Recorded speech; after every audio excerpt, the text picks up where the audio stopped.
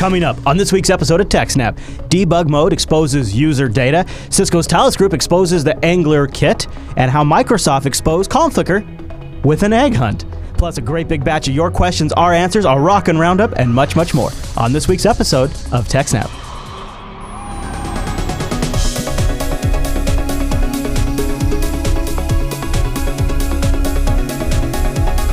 Hi, everyone, and welcome to TechSNAP. This is episode 235 of Jupiter Broadcasting's weekly Systems Network and Administration podcast. We stream this episode live on October 8th, 2015. This episode is brought to you by our three fine sponsors, DigitalOcean, Ting, and IX Systems. I'll tell you more about those sponsors as this here show goes on. Our live stream, why, that's powered by the incredible Scale Engine over at scaleengine.com. You've got to go check that out. My name is Chris, and joining us every single week is our host, the admin, the tech, and the teacher, Mr. Alan Jude. Hey there, Alan. Hey, Chris, everybody. Thanks for watching. Hello, sir, and welcome back. Yes. How are you doing? Feeling okay? Very good. Yeah? Mostly getting unjet lagged. Yeah. I'm okay. What was a 6-hour difference for you, right? Yeah. So that's a big adjustment to make. I went to like a 2-hour difference, Alan, and I feel like I can tell the difference. It's Yes.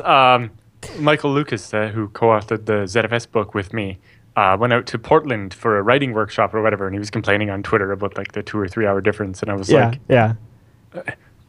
I flew over an ocean and there were things and it was a different time of day. Do I get any credit for being like there for like 2 weeks in a different time zone? Does that add any credibility to it? Because that, I feel like maybe. No? Not really, because that just meant you had more time to adjust. Okay. All right. Fair enough, Alan. Well, I noticed you got kind of a cool shirt on. Is that from your adventures? Yes, this is the official shirt from the Eurocon. What does it say? Was Eurocon BSD on the Euro BSDCon 2015? Yeah, very cool. I don't have an official shirt. Stockholm University in Sweden. It's very nice. Yeah. Somehow the Swedish weather managed to give us sunny days every single day I was there. Very nice. I was there longer than usual. On my last day on the road in Montana, I was hitching up my trailer, and this old lady from the RV park comes up. She says, "You're not going east, are you?" And I said, "No, I'm going west." Good. It's real stormy east. And I was like, okay. And as we're leaving through Montana, we're driving west, and the winds start just knocking us around all over the place. And it was like almost 30 degrees out. It was like 35 degrees Fahrenheit out when we left. By the time we arrived in Washington, it was 77 degrees out. It was a big switch. It was a big drive, big transition. Nothing like flying. It is slow traveling, Alan. It is slow. I didn't realize how slow traveling it is when you're driving all of that distance. So since we've been gone for a little bit, the show kept going, and so did the news. And we have huge stories this week. Yeah, Monsters. And I realize now there are a bunch of stories I heard about while I was in Sweden that we didn't cover yet. So maybe we'll have to do that next week. Yeah, not only that, but we also have a ginormous roundup, too. Yes, we do. But one of them was too big for the roundup, but the news section was already full, so I bumped it to next week. Oh, okay. Right. But it was interesting dinner conversation on last Saturday night. Oh. Sitting with two of the former FreeBSD security officers at dinner, and so when security news comes up, it makes very interesting dinner conversation. Yeah, I bet it does. That's cool. Well, so should we start with this Danish bank that left their server in debug mode, and, well, you can probably guess what happened next. Tell us, Alan. While at the Chaos Communication Camp in Germany, a Dutch researcher was talking to some Danish hackers about the security of Danish banks, especially the fact that their HTTPS settings are really terrible. And, you know, if you run them through that Quali's SSL lab, they get an F, right? And so that's actually fairly normal, whatever. But so when he got home, he decided to see, you know, what else he could find out about the bank's website. So we went there and decided to just look at the HTML of the login page, right? Sure. Don't really expect to find anything there. On it, he found a giant URL-encoded JavaScript comment. He was like, what is this? Oh, yeah. So he decoded it and looked at it, and I think if you open the second link and scroll down, he has a big table. But basically, it had this dump of everything that was there. So it had the session cookie ID, the entire contents of the cookie that the user sends to the server, a bunch of other cookies and settings. It revealed a bunch of information about the site as well. like the fact that the bank's website is written in Microsoft ASP. Yeah. It shows the path to the files. They're running Yeah. a Windows web server On off their the D drive in a DAT folder. Yeah, just DAT. Yeah. It's like, that's just a horrible name for a directory. Yeah. And it shows all the internal IP addresses, and so that, if you did manage to compromise that server, you would know where everything else on the network might be, and what the subnets are and all that.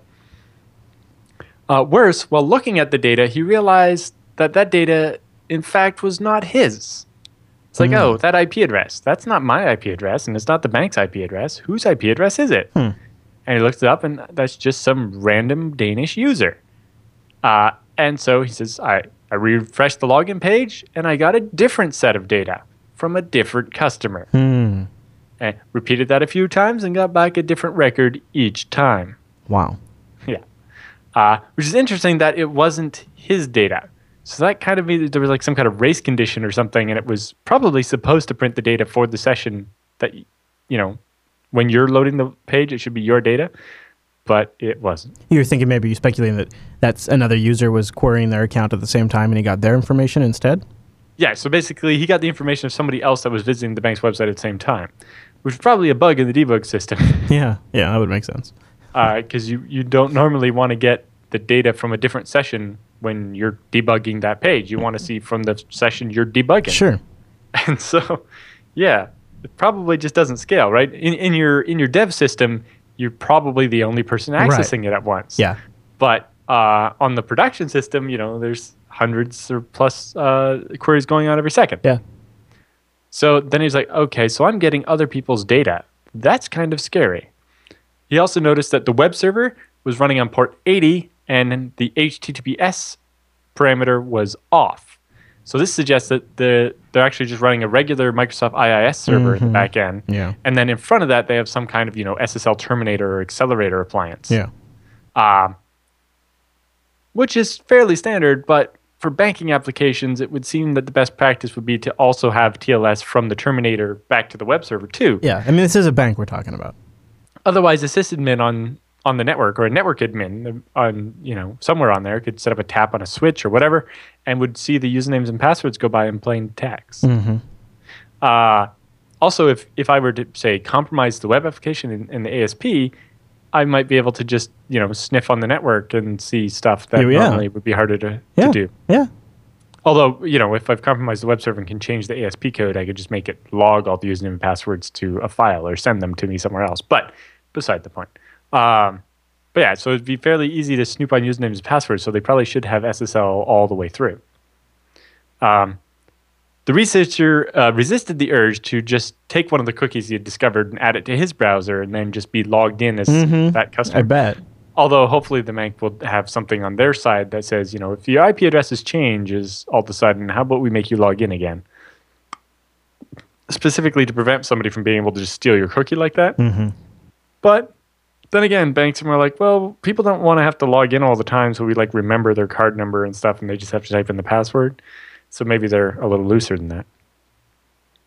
It also seems, just looking at what information they were returning in the dump, that if you had done a page that actually involved an HTTP post to, say, log in, that it might have just had your username and password in plain text as well. Nice. Yeah. Also, some of the other variables that they end up setting up there, like HTTP SOP DB2 member and SOP queue manager, indicate that this Microsoft IIS server is connected to an IBM ZOS server with running an old DB2 database. Which is, nice and classic. Pretty normal for banks, but that's really old, terrible software, which really probably means that the bank is running COBOL for the back end. And, I know that there's a reason they still teach COBOL at the school I went to, and that's because the banks hire people that know COBOL. Yep. That's very true. And so then he decided to report it to the bank. But he said, easier said than done. He kind of went over their website and couldn't find an email address or any, responsible disclosure process or policy. So he called up the phone number. And the lady there that he spoke to didn't seem to understand and just said, our technical guy will look at your findings. And when he asked for her email address so he could email the details to her, she said that wasn't possible. Although I understand why the bank doesn't want to just get random outside emails. Yeah, but still. To the people that just answer the phone, right? Yeah. If it's technical security people, sure, they know how not to get infected. But Yeah. yes, you don't want the random help desk people getting emails, right? So actually, if that actually is their policy, external. that's somewhat impressive. Yeah. But he says, he didn't get the feeling that he was being taken very seriously. Mm-hmm. So he started looking on LinkedIn for their IT security personnel. And, he found someone that worked in the security incident response department and mailed them about the findings. And that worked. Within 24 hours, the vulnerability had been patched. Then he got his response from the bank about 2 weeks later saying, "Thank you for reporting a potential security vulnerability on our website. We investigated your report immediately. However, the data you saw was not real customer sessions or data, just some debug information. Our developers corrected this later that day." To which he's like, "A potential vulnerability? Are you serious? The server was leaking all kinds of highly technical data." Yeah. And what about not real customer data? Are you suggesting that the bank is using test customer data on their production environment? That would be against all safeguards and best practices. And creating test cookie data in production in combination with an IP address and a user agent? Never seen that one before. No, that was real user data. It was just coming back as debug info. Right. So the bank, either the IT guy, the programmer who made the mistake said, "Oh, don't worry, it was just debug data. It wasn't anything important." Mm-hmm. Or the bank was trying to downplay the fact that they were leaking this information. Mm-hmm. Yeah. So he says the big takeaway here is that for at least 2 weeks, but probably a lot longer, very confidential customer data in the form of session cookies was leaked on Danske Bank's website. With these cookies, it should have been possible to hijack internet banking accounts of their customers. They closed the security hole quickly, but are now in denial of it. Yeah. Then there's an update from this morning saying because of all the publicity this story gets, Danske Bank now admits that their production server was in debug mode and that I saw information and cookies from other visitors. Mm-hmm. That's quite a turn. It seems the media attention forces the bank to be honest. Yeah. They still hold that I couldn't hijack banking sessions, though. Well, like I said, hopefully they, verify that the IP address as well as the cookies, so that might be possible. Yeah, if they're not doing that, it's terrible. Yeah. So it's interesting that a couple of things that jump out at me about this story that are probably really super common that we just don't hear a lot is A, he struggled to tell somebody and he tried to do the right thing. And this was a bank, so it was not really in his best interest, financially potentially, to do those things. And yet he went out of his way to track somebody down.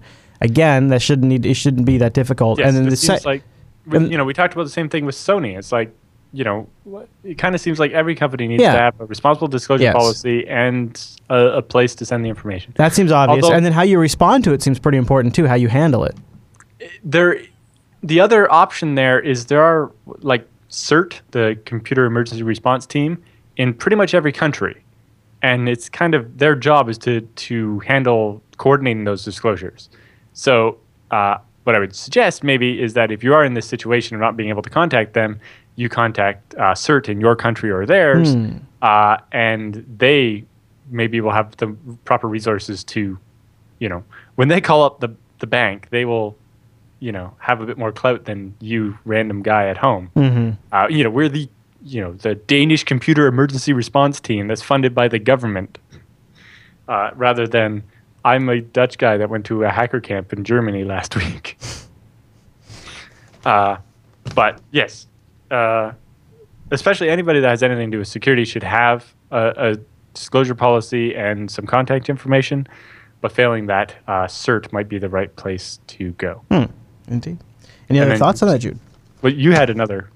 I interrupted you in the middle of. No, that was my thought. Was that they should just once you get in, I got it in there. Once they've made contact with one of these people, how they handle that seems to always be really bad. Like they downplay it, then they piss these people off, and then these people go to the media, and it just seems like a really avoidable formula that they keep repeating over and over again. And I would actually bet that it's way worse than we even hear about. That was really my last point.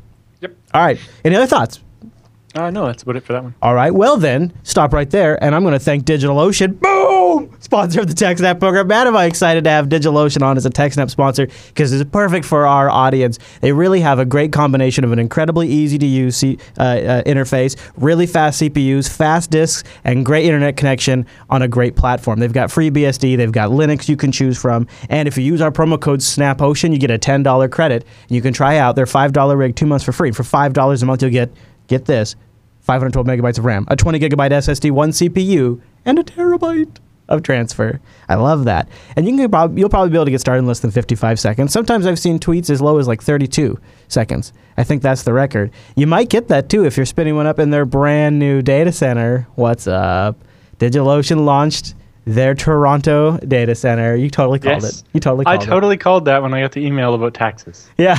You're like, yeah, exactly. It's like, DigitalOcean's going to have to start charging me Canadian taxes. That probably means they are going to establish an office or a data center in Canada. And Yeah. an office doesn't seem to make much sense. No, they did it. And it's awesome And, too. you know, with DigitalOcean's actual headquarters are in New York, if I'm not mistaken. Correct. So Toronto is a close nearby place. And it makes sense. They say the Canadian startup ecosystem has been booming. There's nearly 500,000 software developers throughout Canada, and we at DigitalOcean always felt lots of love for the Canadian developer community. Today, we're excited to send some love back their way. We proudly open the doors to our Canadian data center, Tor 1.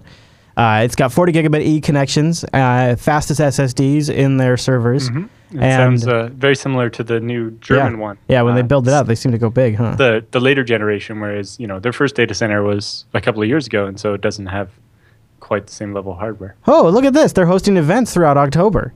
In Toronto, the 13th through the 15th. In Vancouver, the 20th through the 22nd. The one in Toronto is, I'm getting ready to go to San Francisco. Dang, that is neat, though. Yeah. That is really cool. So they say DigitalOcean is committed to upholding the highest standards in privacy and security, and Tor 1 enables us to extend those protections to our customers.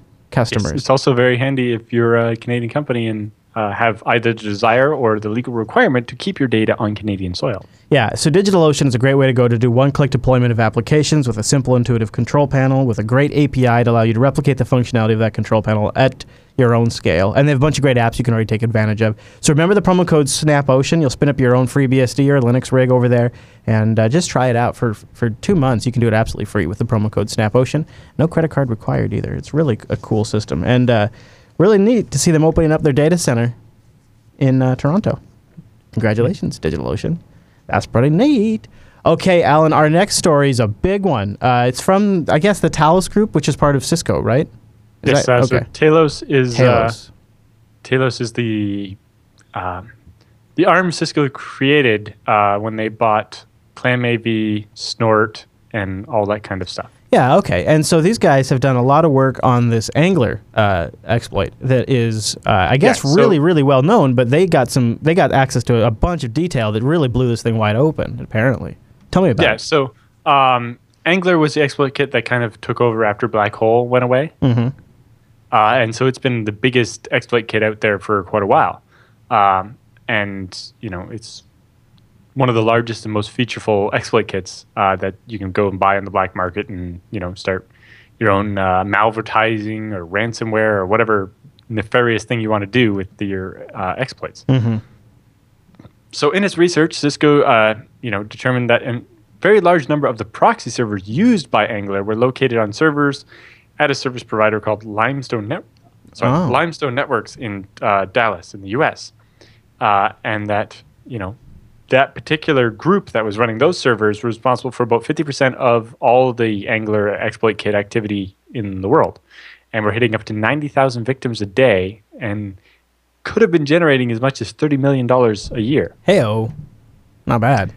So the Talos organization gained additional visibility into the global activity of the network through their ongoing collaboration with Level 3, which is a big backbone ISP. Mm-hmm. If you remember, we talked about the 2 months ago or so, Talos teaming up with Level 3, and they shut down that big SSH botnet. Yes, that was them, wasn't it? Yeah. So by working with those guys again, they were able to, by using Level 3's ability to sample traffic all over the internet, figure out where things were coming from and where they were going. And then also, thanks to their continued collaboration with OpenDNS, which Cisco also bought recently and put under Talos, they were able to gain in-depth visibility into the domain activity associated with the adversaries and see what they were doing with stuff. One of the interesting things they were doing here was they were hacking into the registry accounts of people's domains. So like wherever you buy your domain from, they'd hack into there. And they wouldn't disrupt your domain in a way that you would notice, but they would add subdomains that would point to the exploit kit. Clever. So they were basically hijacking your domain, but leaving the parts you use in place so you wouldn't notice.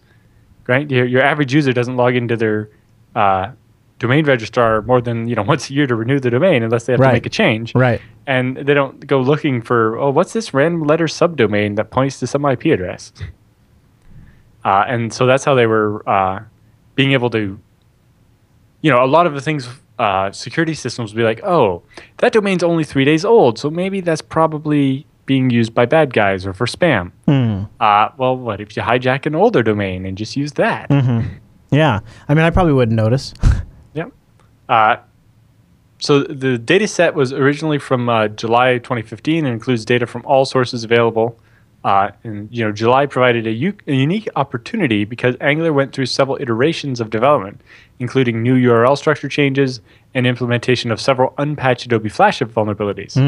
When that was happening back in July, during the analysis, trends and patterns emerged, and then they have Cisco has a big paper here talking about the trends they noticed and how it's hosted, how they use domains, what the referrers are, which exploits they use, which payloads they use, and all of that. And then, using those trends specifically with hosting that led to the most significant discoveries. So they figured out, lots of these proxies are all hosted at this one ISP in the US. Turns out that they were paying for the servers with stolen credit cards. And so at that point, the place hosting the servers was very happy to just turn the servers over to Cisco. I bet. So while analyzing the data, they found that a large amount of the activity was coming from the single hosting provider, and they collaborated with that hosting provider to gather some previously unknown insights into Angular, and including details related to data flow, management, and scale. How did the bad guys set up these servers? How do they manage them? How many other servers do they have? How do the servers talk to each other? Can we use this to target a bunch of different places? And so on. So it says Angular is actually constructed in a proxy/server configuration. There's a single exploit server that is responsible for serving the malicious activity through multiple proxy servers. So they have their one server set up somewhere, and then they have these proxies so that when the proxies get shut down, their main server stays up, and it's less headache for them that way. The proxies are basically expendable. They're like mules. Clever. Delivering the stuff, right? Whereas the guy that's got the goods is back over here. Or kind of, how drug dealers work, right? They give it out to a bunch of little guys and let them go and get arrested, and then they stay. Anyway. Yeah. Additionally, there's a health monitoring server that is conducting health checks, gathering information about hosts that are being served to exploits, and remotely erase the log files once they've been fetched. The health server revealed the scope and scale of the campaign and allowed them to put a monetary value on the activity. So by actually figuring out the infrastructure of the exploit kit and how they were, the exploit kit was basically had a server that monitored all their other servers so they could decide how to route traffic. Kind of, right? We do almost the same thing here at Scale Engine. Exactly. I guess you need to if you're going to do something like that at scale. Yeah. The single health server is monitoring 147 proxy servers over the span of a month and generated in excess of $3 million in revenue. Despite not having a large footprint, Angular is able to compromise a significant amount of users for a presumably small amount of customers. An interesting aspect is the lack of IP variety from day to day. Angular starts with an IP address. As the system compromises users and generates noise, the adversaries shift to an adjacent IP address, like literally just one IP address away. So they have like a whole range there. Yeah. This activity could continue through a contiguous block of IP addresses being used from a single provider, indicating that the actor likely had multiple servers available moving from one server to the next as they were blocked. Right. Looking at the amount of unique IPs, while it was still clear that, Hetzner, which is a similar host to Limestone in Germany, were the primary sources of Angular, they definitely saw other places in the list as well.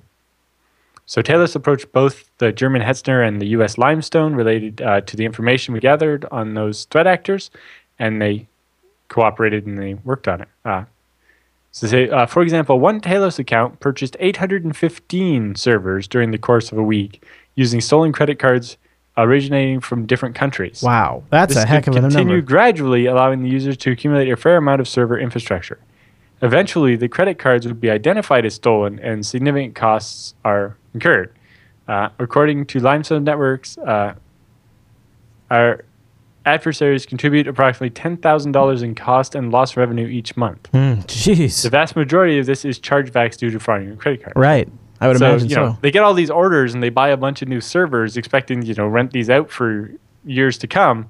And then, 60 days later, they get a call from the bank. All those credit card numbers have been charged back. And now you owe us all that money that you just spent on servers that you can't return. Yeah, they really take the brunt of the cost, don't they? Although you could argue the fact that they didn't catch that somebody spun up 800 bogus servers with bogus credit cards.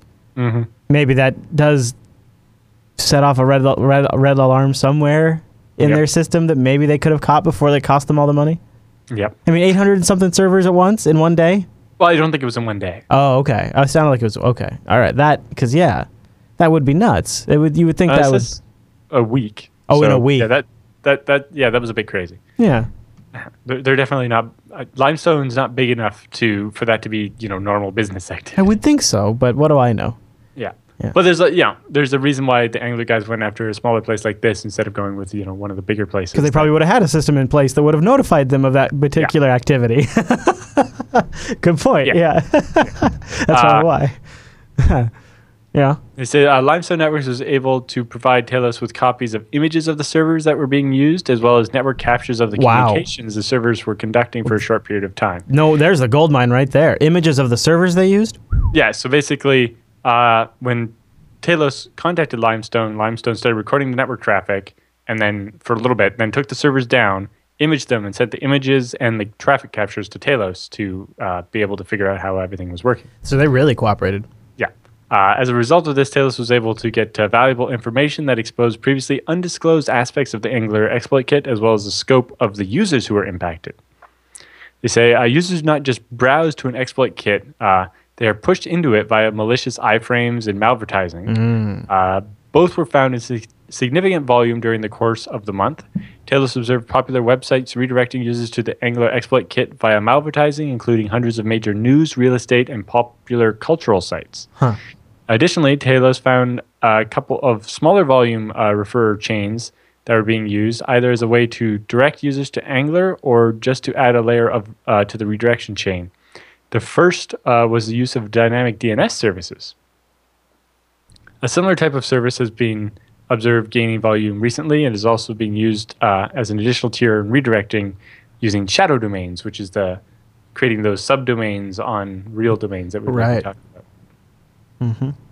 It says there were almost exclusively JavaScript files that were hosted under English word-based subfolders in the fake websites.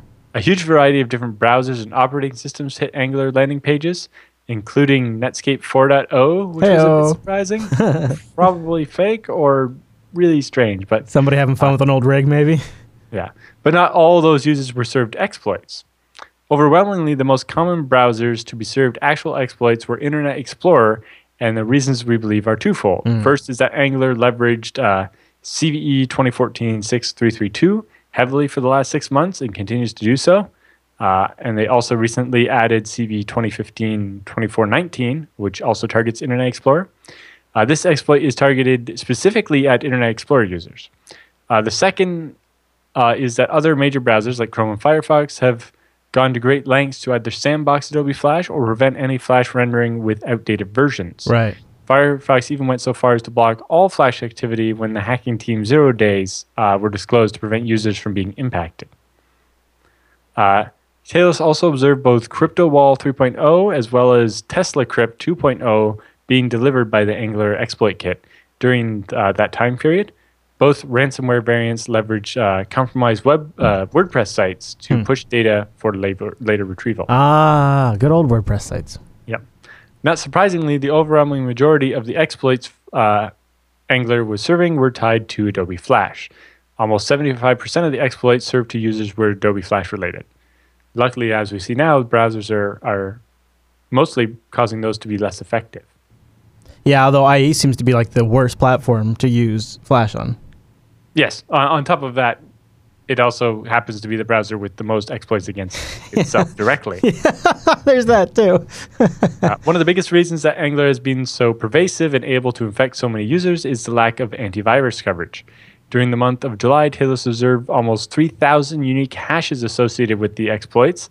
This data has been queried against VirusTotal, which found that only 6% of those hashes had ever been submitted to VirusTotal, let alone identified and uploaded into virus scanners. Right. Of that 6%, the average detection was low, which usually less than 10 AV engines actually detecting it.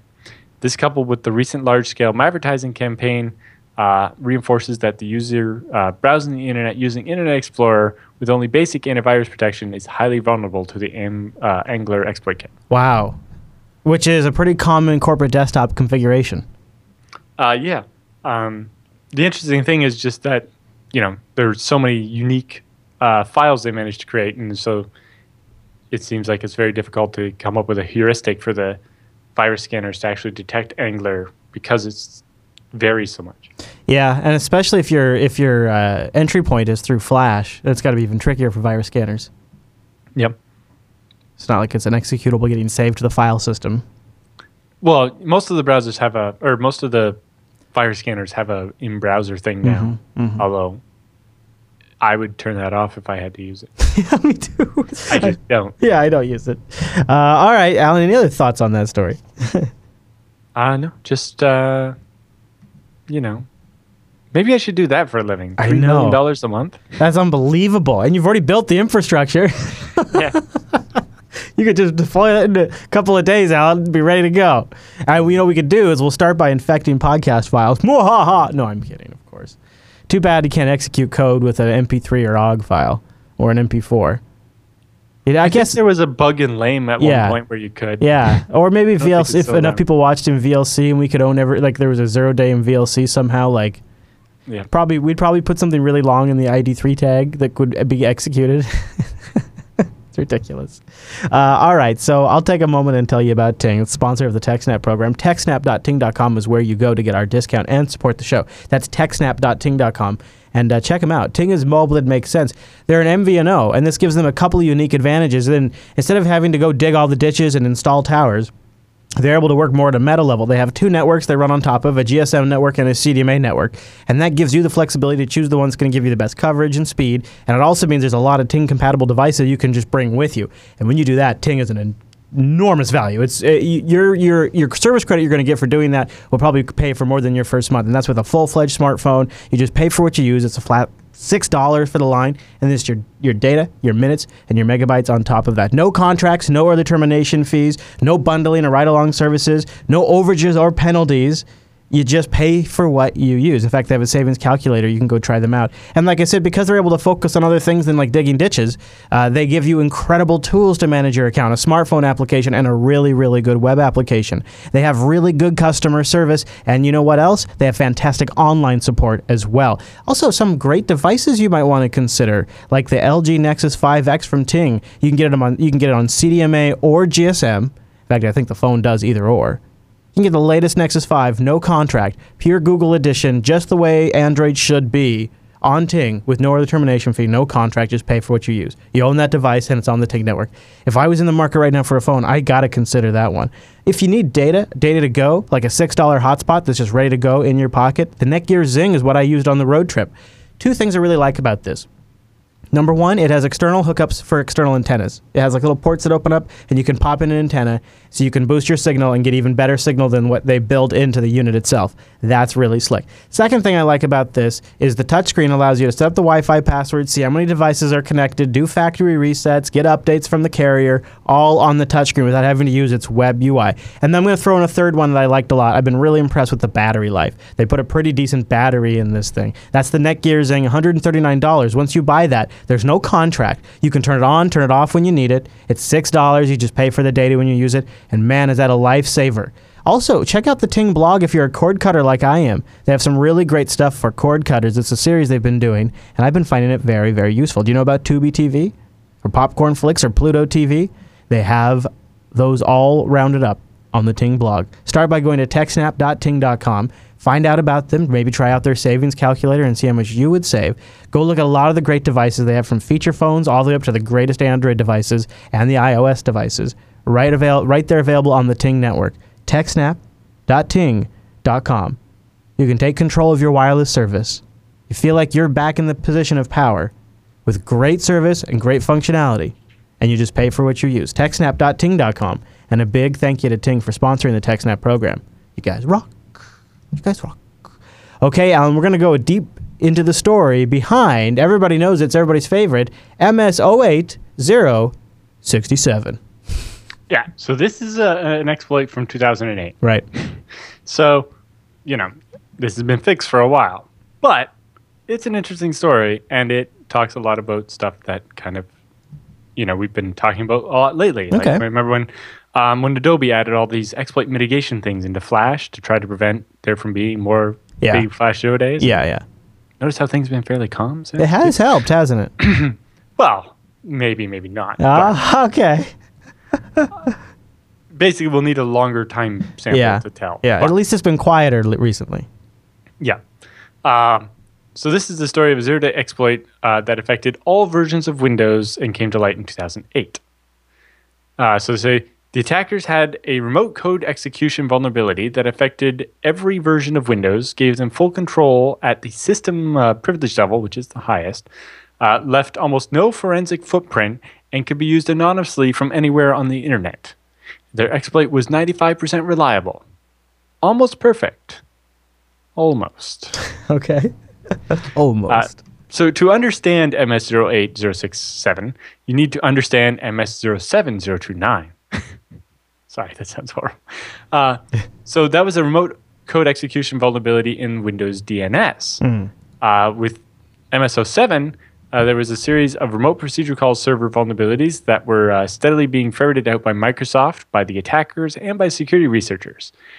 There's one difference. In this MS-07029, it was the first remote code execution where we had the Visual Studio return address protection and Windows data execution prevention in effect. I remember that.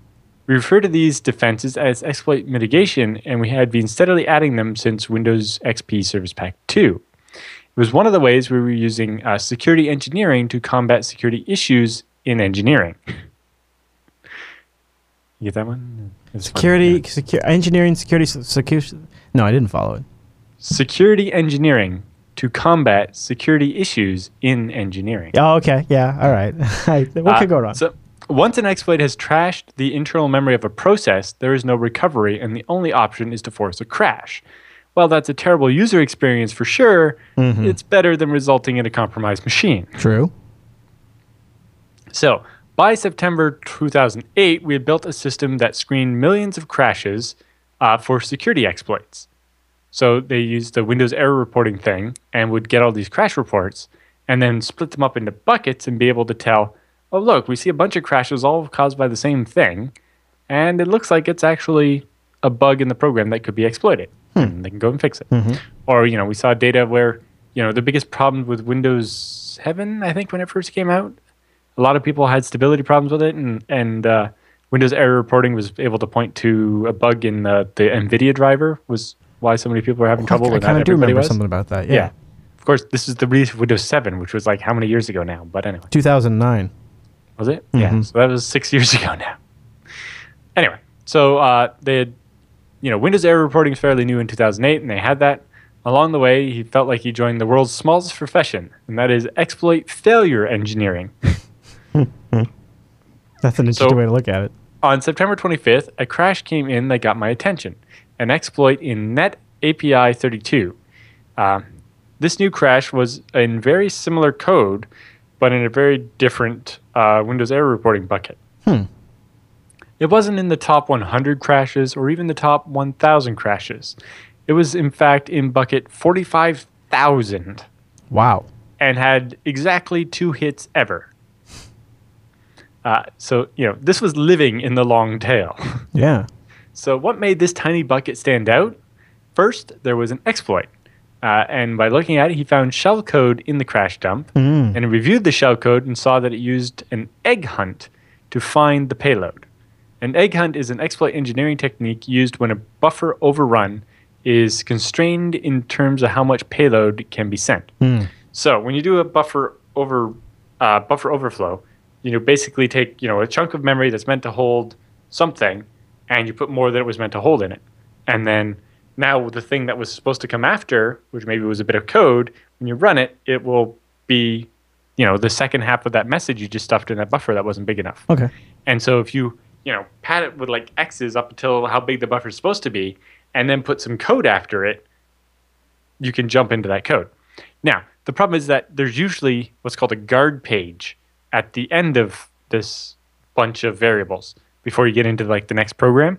And if you try to touch that, it crashes, right? It's there to prevent you from running over into some other application or something. Yeah. So if the buffer is near the end, there's not enough room to put your exploit in there. So what you do is you somehow get your exploit into some other part of the memory, right? So you just put it into some variable that's, where it's not an exploit. You just get it in a big buffer that has enough room to hold it. Then in the limited size buffer, you do a buffer overflow with just a bit of code that searches for that other variable in memory and jumps to it, right? So you take your exploit and in front of it, you put some very unique string. Yeah.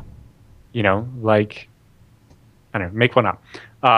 And there's a example here in the code, but basically in the limited bit of space that you have for code, you just make it search for the bigger bit of code you put somewhere else. Right. And it works around the problem of that limit. So that is very fun. I mean, assuming you can have a bigger piece of code somewhere else for it to get to. Yeah. And usually, anything involving the internet has some way of receiving large amounts of data and sticking it in memory somewhere, right? So the second thing unusual about the crash dump was not just the way it failed. It was the way it succeeded before it crashed.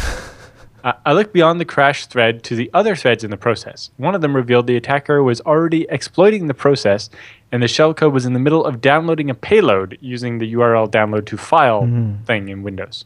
So while egg hunts weren't new, this was a new flavor of shellcode for NetAPI 32 exploits and clear evidence of a successful exploit. The final nail in the coffin was the version information in the crash dump. The NetAPI 32 that had crashed was fully patched.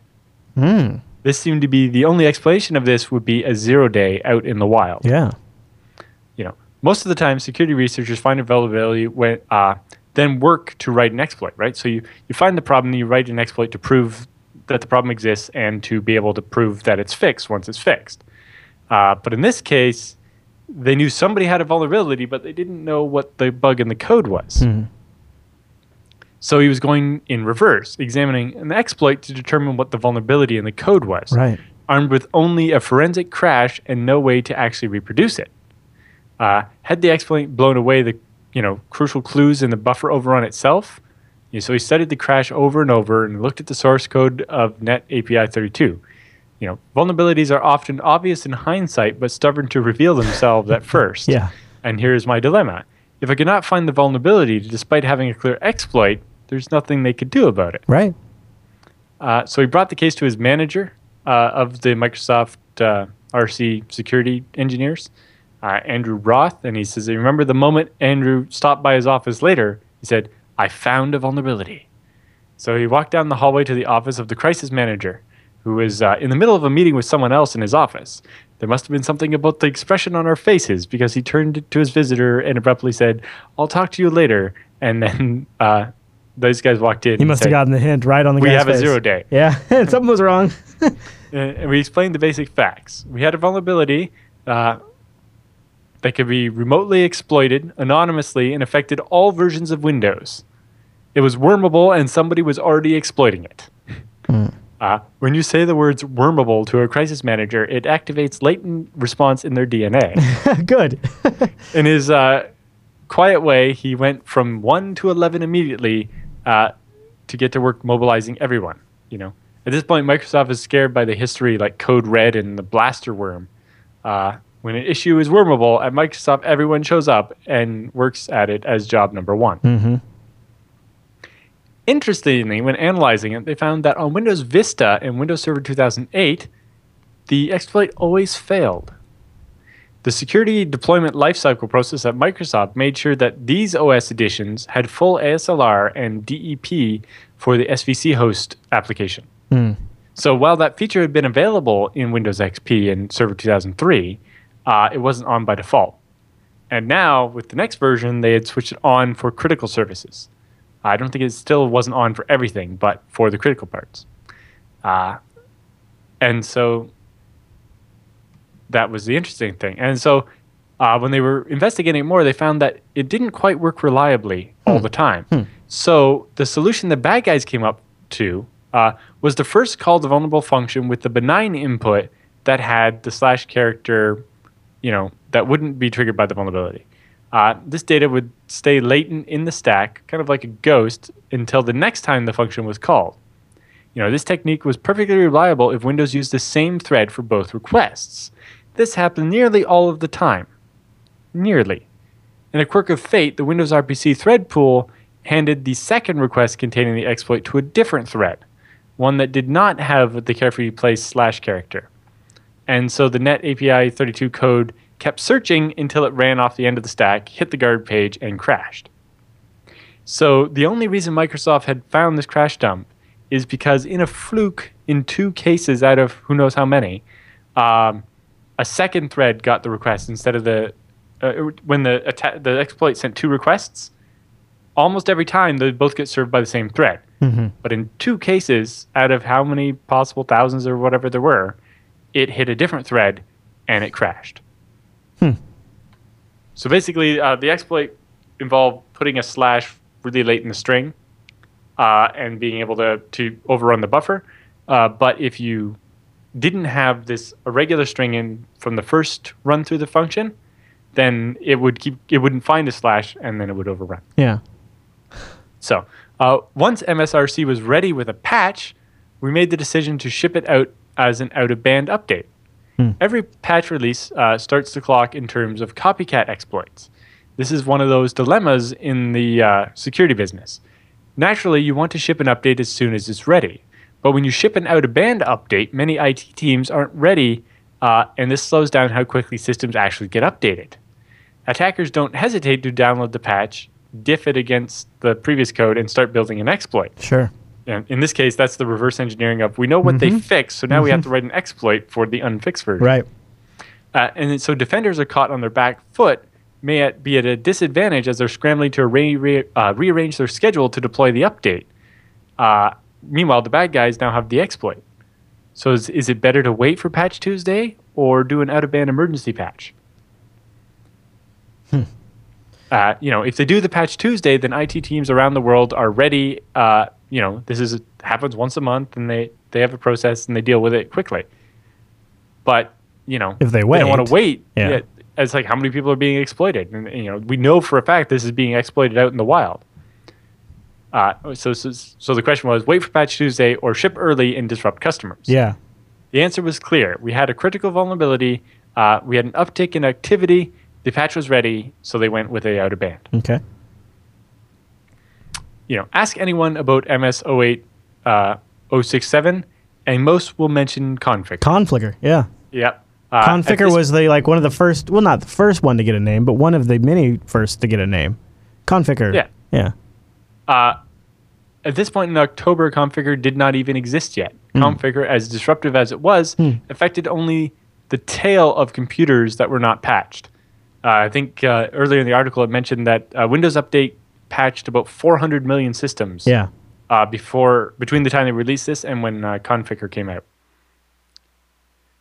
Plus they also mentioned probably many more behind corporate firewalls. Right. Imagine what would have happened if Configure had 500 million more systems to infect instead of what it did. Yeah, Windows Update was one of the best things they ever did. Yep. Even if they've sometimes used it to push weird things down to end users, it's still cumulative good that it's done. Remember, Windows Update's been around for a long time, but what they changed was having, it be automatic and If you remember, Not, with it used to Windows be 98, it was a like website you went to. It was awful. And you would, like, every so often, you would just manually go to this website. It was that until Windows 7. It was that until Windows 7, right? Windows XP had the client built in. Oh, did it? Did it? Yeah. I couldn't remember if it had the ActiveX control panels website or not. No, it didn't have it. It had like a desktop app that would good. download, so you didn't have to use the browser. That was the worst. Because I remember for XP, maybe XP didn't have the I thought they desktop client. transitioned in XP to that. I think they transitioned to like Service Pack 2 or 3 or whatever. Yeah. Because I remember at one point there was a website you could go to in Firefox and download the actual .exes. Yes. And then at one point I switched to using the Microsoft Baseline Security Analyzer. Yep. And to download each individual thing. Yep. And then I wrote a shell script. So we did when we built computers at my friend's computer store.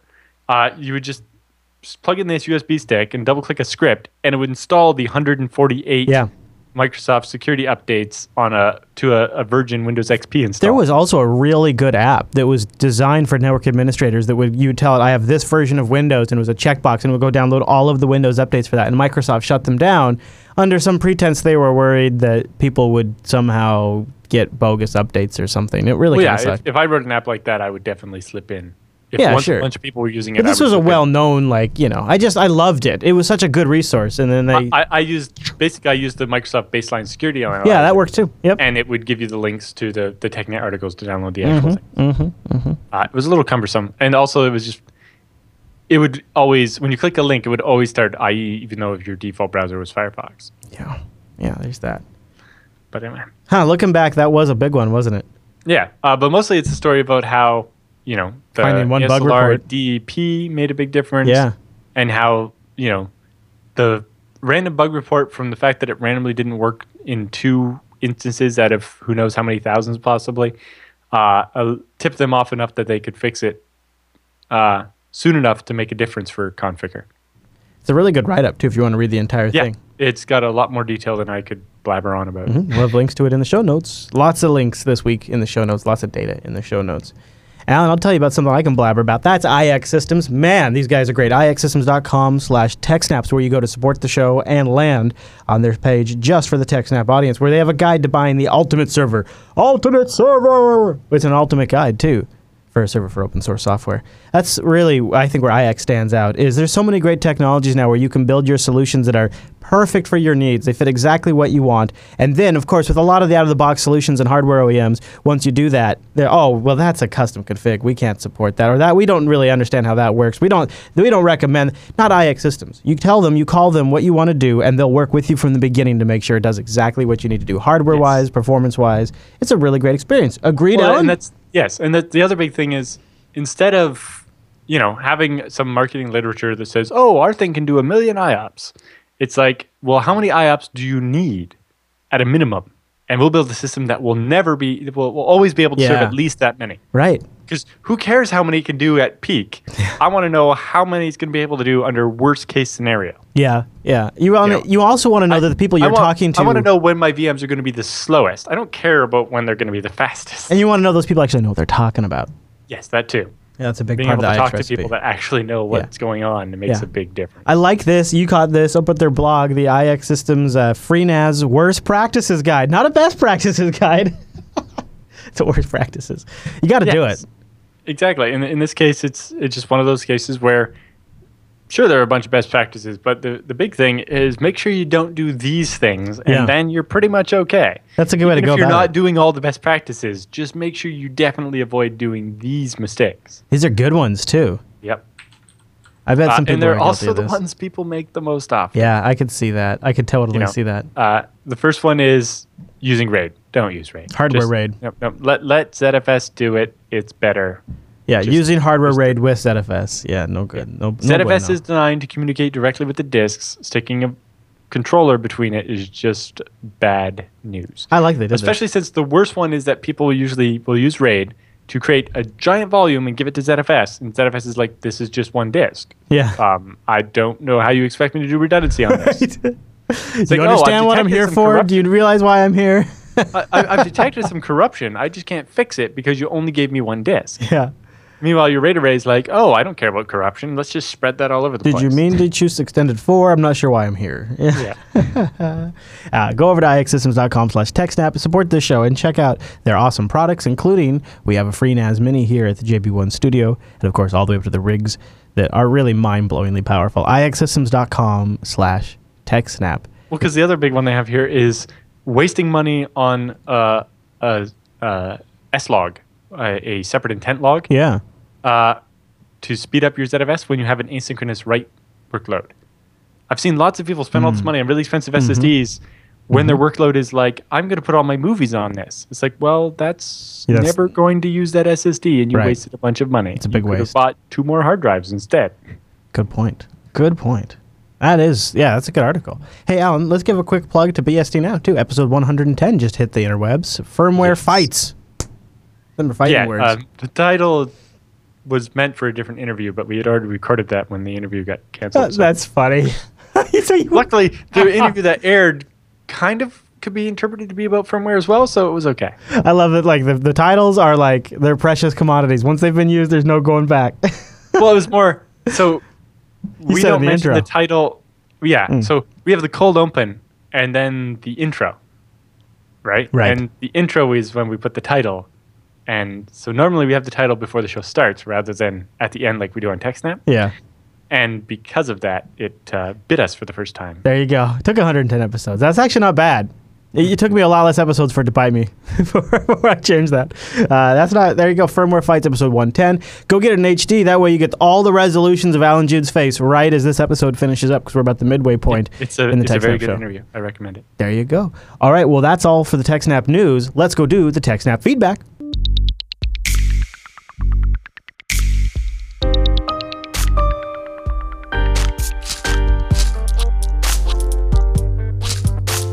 Thanks for sending your emails to TechSNAP at JupiterBroadcasting.com or popping that contact link at the top of the Jupiter Broadcasting website, or even better, submitting it like a ninja at TechSNAP.reddit.com. And our first email comes in from Bob.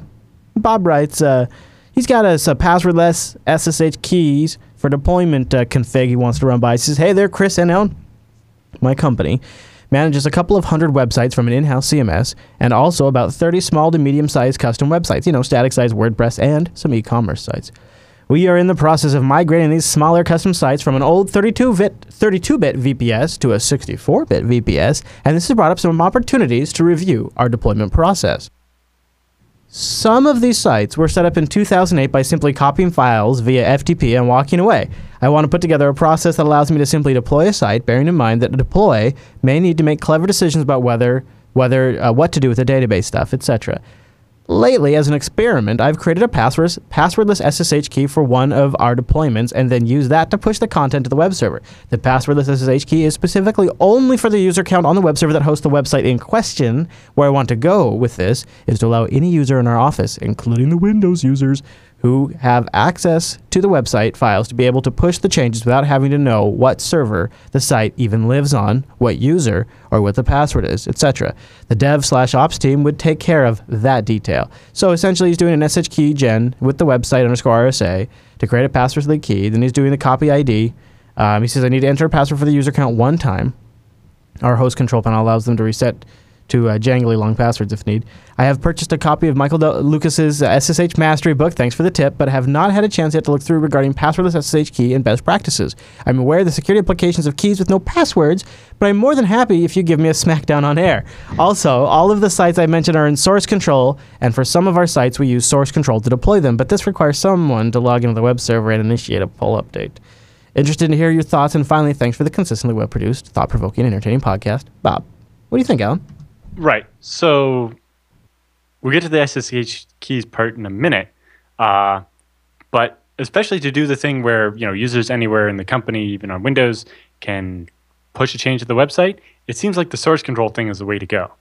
And so what we do is we just have a cron tab that checks out the source control every 5 minutes.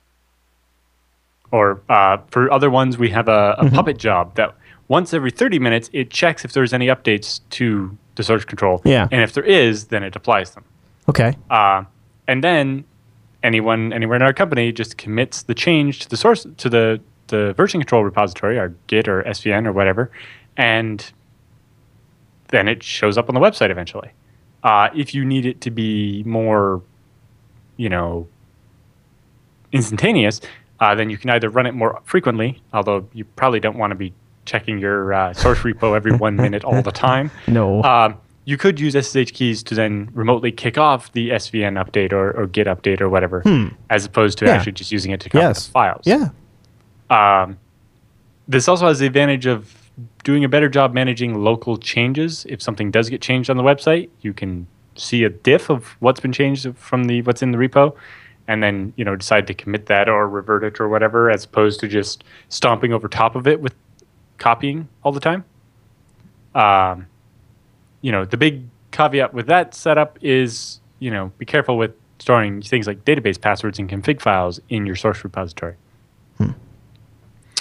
For your SSH keys thing, well, that'll mostly work. You have to be careful where you store this, website_RSA key, because it has no password. Anybody that can read that can access the account that it points to.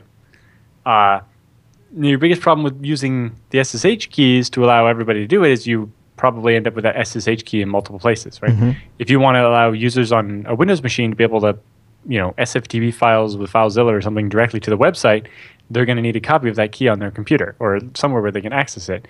And you probably don't want a whole bunch of people having access to that key. So that's why I would recommend, they use their key to commit to SVN or Git or whatever, and then the website pulls from that.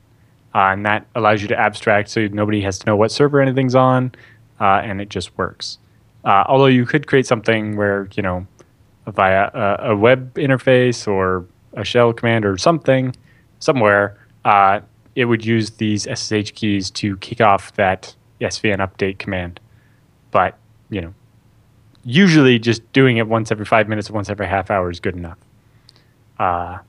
If you need it more frequent, if you're using it for development, so we have a dev version of the Scale Engine website that, I make changes and commit them, and I'm like, well, I need to know if it works now, not in 5 minutes. It would slow me down a lot to have to wait all the time. So we have a dev environment where I can kick it off manually. But, you can also just do that off the local machine or whatever. So, yes, source control is probably your best bet, but the SSH keys can work. Just, you have to be very careful with those keys because all someone needs is that key, and they have access to that account. Interesting, thought-provoking, actually, too. I hadn't thought it through like that. So what do you think? Do you like his overall idea?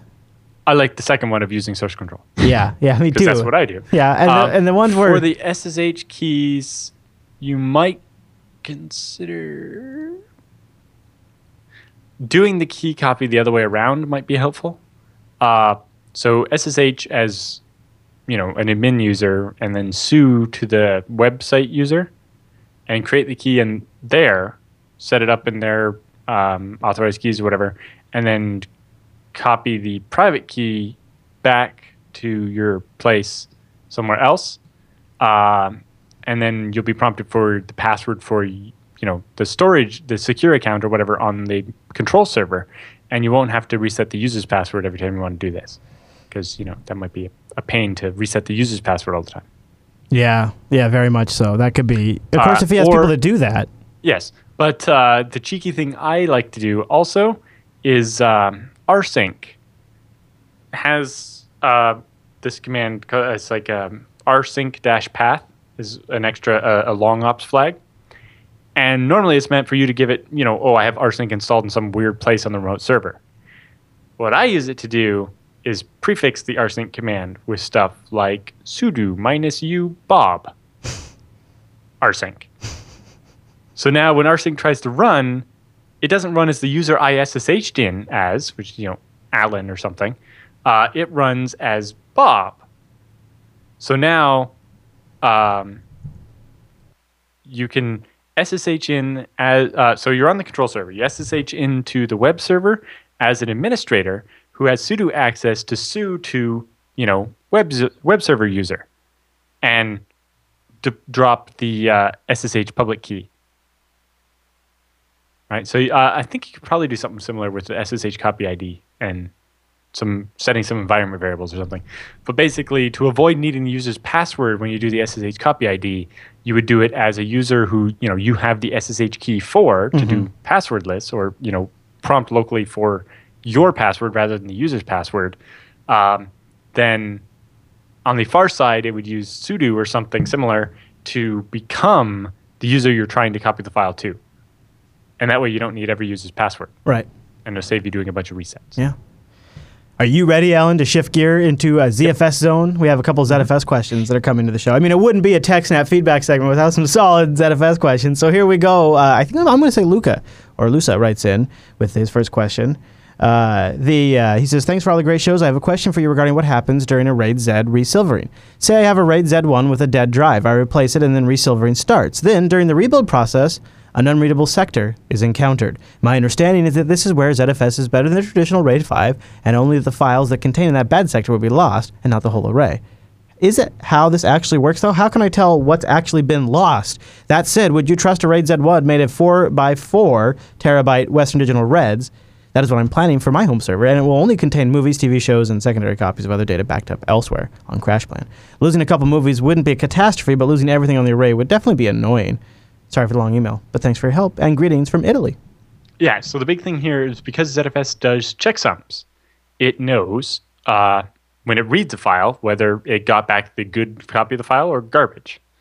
And so when it gets this unreadable sector, it'll just be like, oh, okay, let me find another copy of that. Oh, there are no other copies of that because you've already lost the drive. I guess that chunk of the file is dead. Sorry. If it happens to be metadata, it could take out more than one file. But metadata almost always has at least 2 copies before you get to RAID Z redundancy. So although there are some options to reduce that to make things write faster, but those are mostly for databases and don't matter so much. So in general, yes, ZFS will do it properly and you should be okay. I like that. And so how does he know which data specifically has been lost? Like, is there a... when you do zpool status -v, it will give you a list of the files. Okay. You will see weird, just hexadecimal things if the file's been deleted. Because you can... Because of things, you can lose data that's been deleted. Yeah, okay. All right. Yeah. In which case, you're like, oh, well, that's nice, because I don't care. Okay. Also, you can sense. lose files that are only in a snapshot. So you're not even using the file. It just exists in a snapshot. And you're like, oh, well, I can just delete that snapshot or whatever. Or you can keep it because you're only missing the one file. Now, we do have more ZFS email because it did come in, but we'll sprinkle them in maybe next week. Jamie writes in with our last ZFS question for the day. We have a few FreeNAS setups at my work, and we're really happy with them. But as they say, if you don't have 2 backups, then you don't really have a backup. We're currently sending snapshots to another external JBOD connected to the same server to save us if we lose the original pool. But we need to send another copy off-site to our other data center so I can sleep at night. Currently, FreeNAS doesn't support doing ZFS sends and receives to more than one location. I know Alan runs vanilla FreeBSD, so I'm wondering what tools he uses to accomplish this, and more specifically, if those tools will run on FreeNAS. Thanks for the great show, guys. Jamie. I'm not sure why ZFS wouldn't let you send to 2 locations. I was wondering if that's true, too. Is that just maybe a function of the UI limitations of FreeNAS? Well, I'm not. Which way do you set it up? And I'm not that familiar with FreeNAS, but normally you would set up on the slave to pull from the master, and so the master doesn't need to know that there are 2. But I guess maybe you push with ZFS or with FreeNAS. I don't think so. That doesn't sound right. Maybe he hasn't tried it. I don't know. You should be able to do it with FreeNAS, but I use ZXfer, ZXFER. ZXfer. It's a little shell script, and you can run it on either side. Changes the command line parameter slightly, but you can say either push this data set from the server to that server. You actually have it up on your GitHub page. Pull. Yes. Right? The upstream guy, nobody was maintaining it, so I've taken over.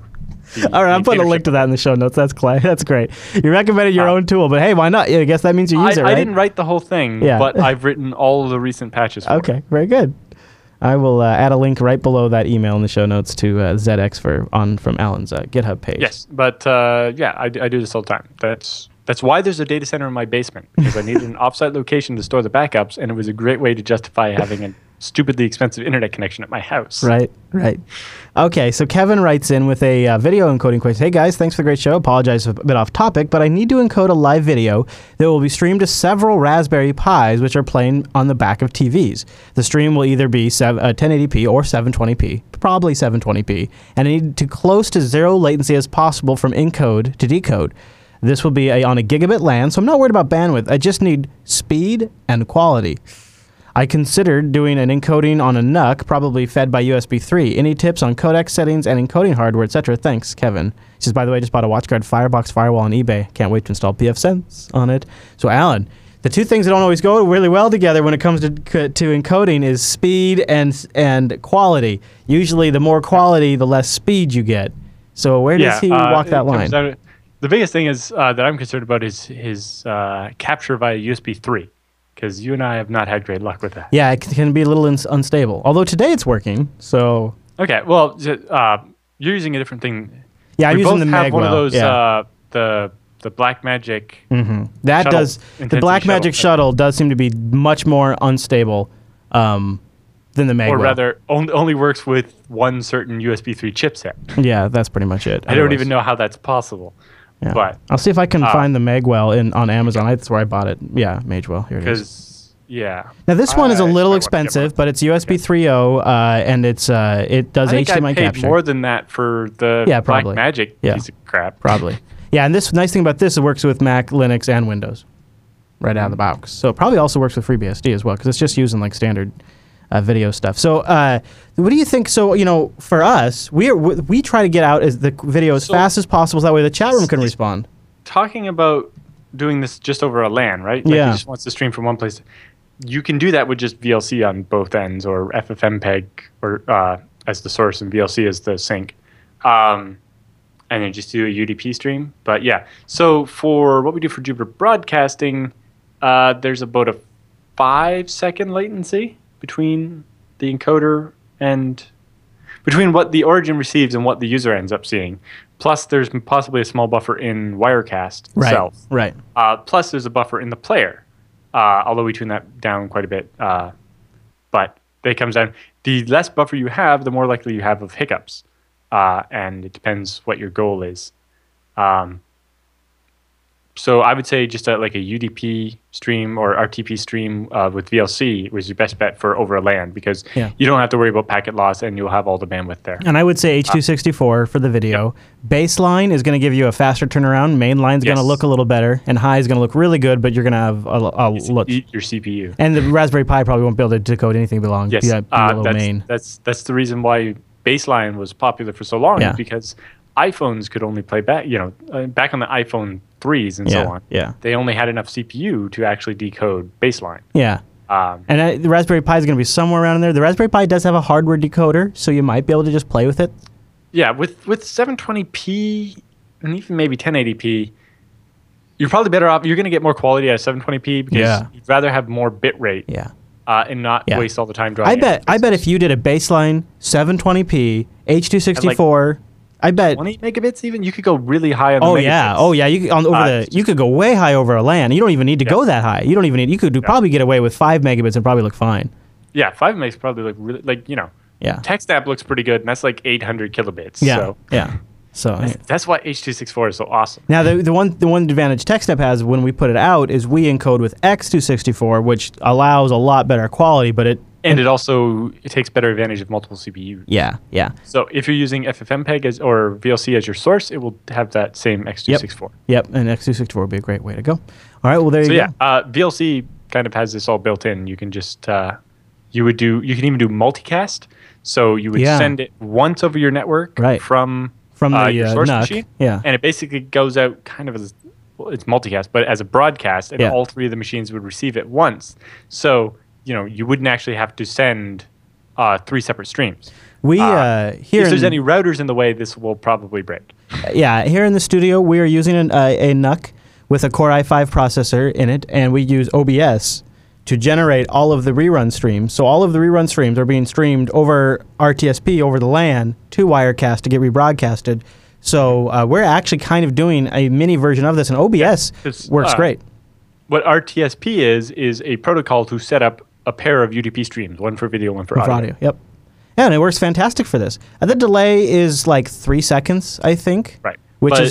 If you use VLC with just the plain UDP stream of already muxed video, you could probably get the delay down to like 200 milliseconds or something. Yeah.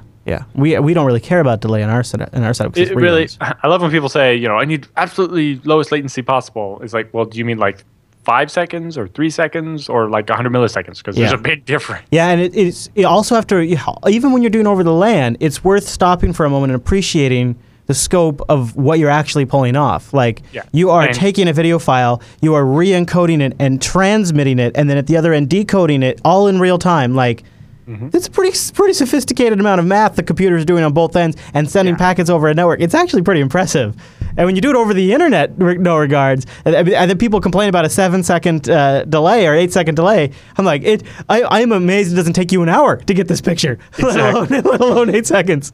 So you got to give it some You're leeway. Lucky you don't have to wait until we're done recording and then we publish it tomorrow. Yeah, live is really kind of quite amazing. Yeah. So in VLC, in the advanced options, you'll see the command. The nice thing is if you use the GUI on a desktop machine, you can use it to help get all the gunk you need to put into a command line version of it.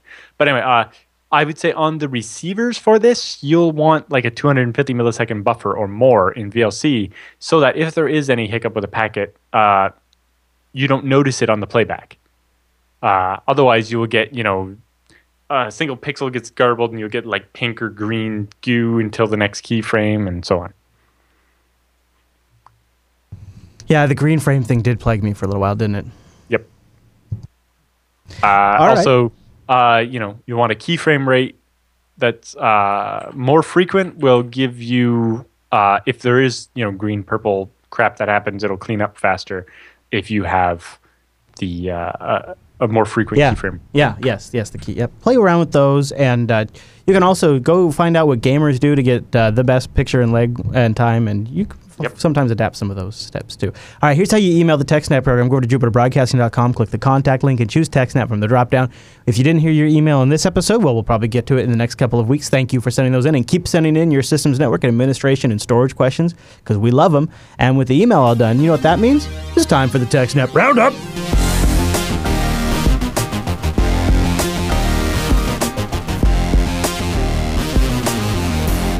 Welcome to the TechSNAP Roundup. Yeah, that's what that crazy music means. Now, the roundup are stories that just didn't fit at the top of the show, but we still want to give you some links to follow up on your own after the show. And you know what? A lot of these links came from our awesome, powerful, amazing subreddit over at techsnap.reddit.com, like our first story.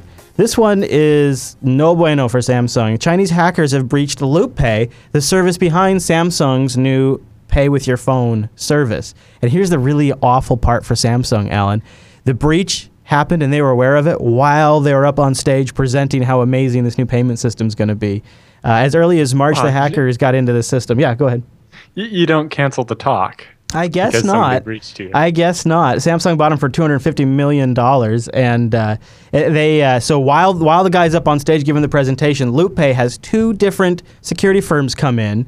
They believe that the attackers broke into LoopPay's corporate network, but not the actual production network, and didn't get any of the Samsung stuff. Samsung says that Samsung Pay was never impacted by this, but the New York Times points out that there's kind of some weird things going on with the investigation. LoopPay hired these two private forensics teams to investigate the breach on August 21st, just a month before it was to bring it to Samsung was bringing it to the U.S. But the investigation was unusual from the start, the New York Times says. LoopPay told the teams to look at different portions of its networks, and one of the firms, Sortia, which is based out of Charleston, was given the backup of LoopPay's data and then asked to leave premises 3 days into it immediately. Just here, do your analysis from the backup. You're not allowed to be on site. And LoopPay also chose not to notify any law enforcement officials because they don't believe any customer data was breached, so they didn't think anybody needed to know. Yeah, it seems like we should clarify the law a little bit there and be like,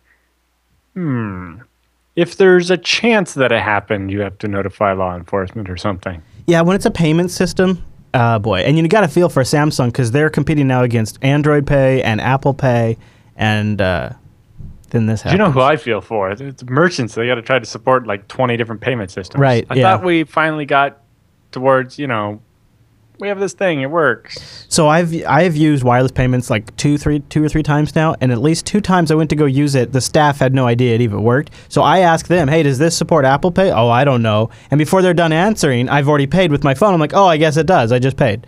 That's like they have no idea what's going on. we have an NFC thing built into the credit cards in Canada. So if you're buying something under $50, you just tap the terminal and it's paid for. Which nice. Is great for buying coffee or that is great.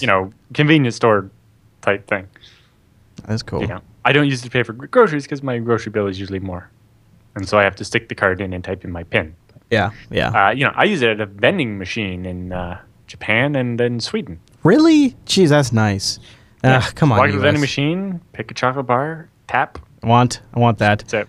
All right, let's talk about Facebook and their actual fairly large usage of IPv6, it looks like. Yes, you know, everybody says, "Oh, IPv6. Why are we not doing that?" It's been, you know, every couple of years we're always like, "Oh, we're out of IPv4 addresses. Everybody should use V6," and nobody does. Well, Facebook's like, turns out cell phone providers have realized that it's the only way anything's ever going to work. Right. And actually, I think it was, I forget, if I'm not mistaken, it was Apple who purposely delays all connections for 50 milliseconds if they're not V6. Oh, really? I hadn't heard Just that. to be a dick. But yeah, so Facebook has found because of this, now 50% of all traffic from mobiles to Facebook is via V6. Wow, 50, huh? You know, there are a lot of cell phones and not that many IP addresses. So you know, your cell phone carrier is like V6. There you go. That's true. A lot of cellular devices. Interesting thing when it's like, you know, it's like VeriSign. You're on the wireless, sure. Or if you're on mobile, sure, V6. If you're at home, they're like, no, you can't have V6. Speaking of wireless everywhere, our next story is about Verizon Wireless, and boy, is this a real bugger. So Verizon Wireless has this horrible, atrocious super cookie that we've talked about before, and as long as you're doing HTTP traffic, Verizon inserts a super cookie into your internet traffic to track you. Doesn't matter what site you're going to, they do it across all your sites. Well, good news, everybody. That service is getting an upgrade.